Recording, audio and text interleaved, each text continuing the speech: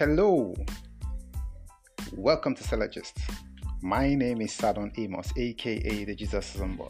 Alright, today I'll be talking about how to keep your relationship warm and on top of the world. I repeat, how to keep your relationship warm and on top of the world. I get asked this question often, that what happens to relationship after the wedding? What happened to the love? What happened to the butterflies?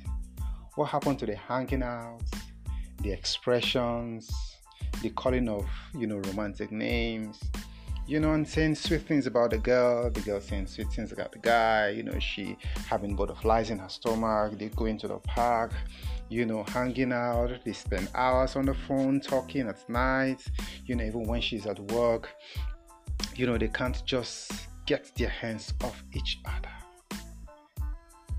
And it baffles a lot of people.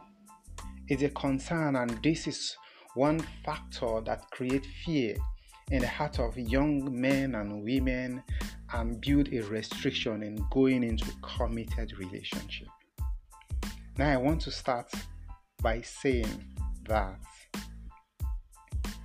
the compromise and maintenance you build while relating before you got married, there are only a few people that have mastered the art of maintaining that system when they get married.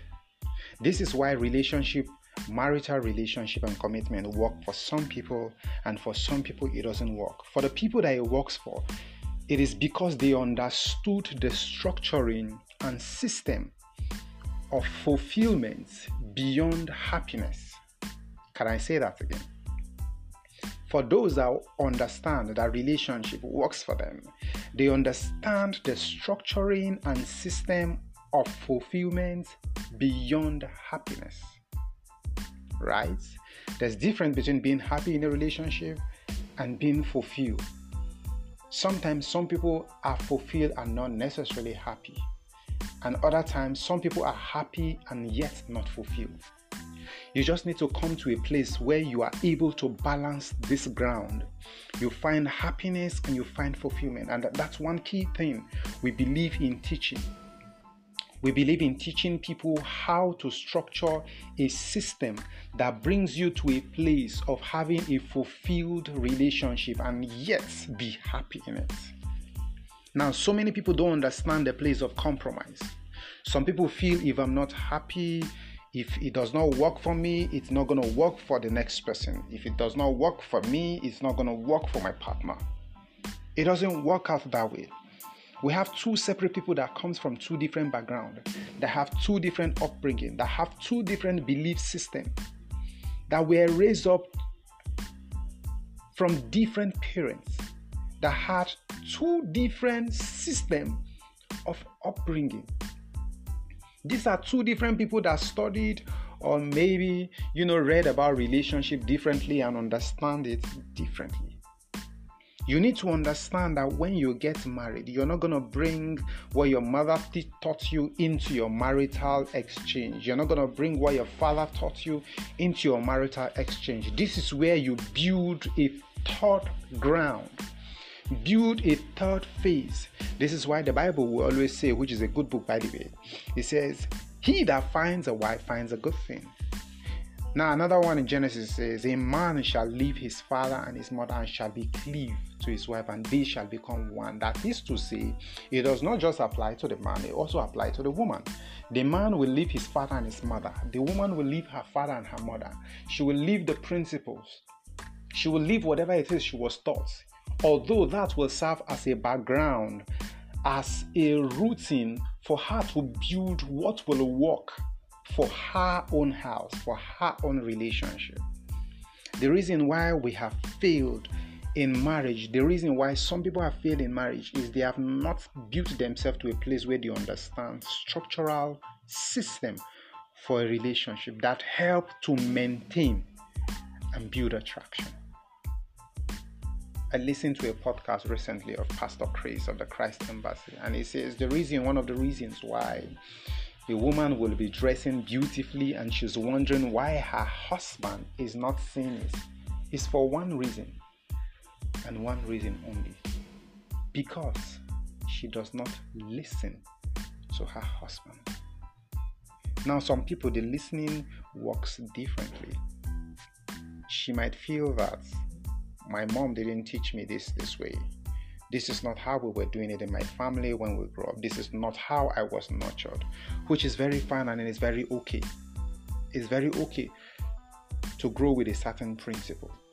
But when you get to a point where you are now married, you're mature enough to make decisions for yourself, you are building a home, you must not bring the principles and the standard that guided your father's house or your mother's house. You must not bring it into your own house to be a guide for you.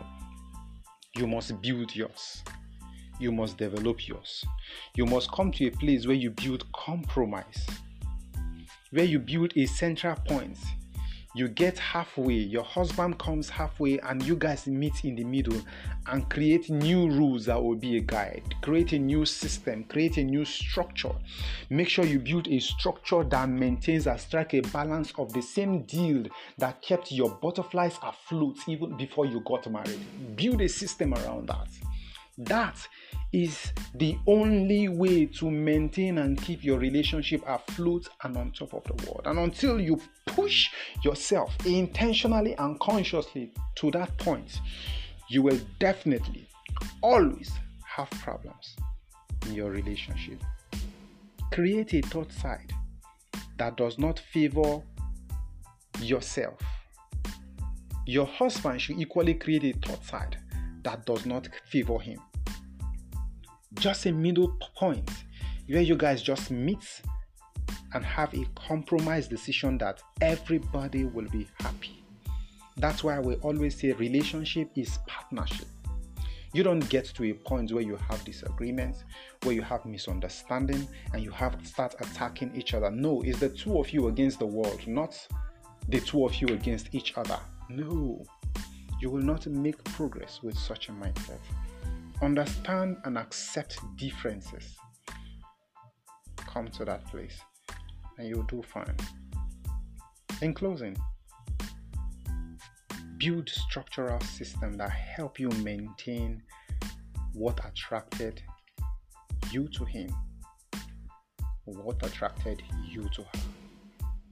Build that system, maintain it, service it consistently, find a sustaining central point that will help build happiness. This is the only way that you will enjoy the same set or lineup of happiness that you enjoyed before you got married. Because relationship can be tough. There's going to be stepping on each other's toes. There's going to be a point where you disagree with your husband or you disagree with your wife. This is where compromise comes into play. When you are explaining yourself, you're trying to spread the card on the table. Don't bring it up in a way that your significant other will feel abused, will feel, his or her ego is being trampled on, or their right is being infringed upon. Understand each other's place, and you both will be fine. I trust you've been able to learn a thing or two. Thank you for listening to my podcast. Again, my name is Sadon Amos, aka the Jesus Boy. This is Syllogist. Cheers.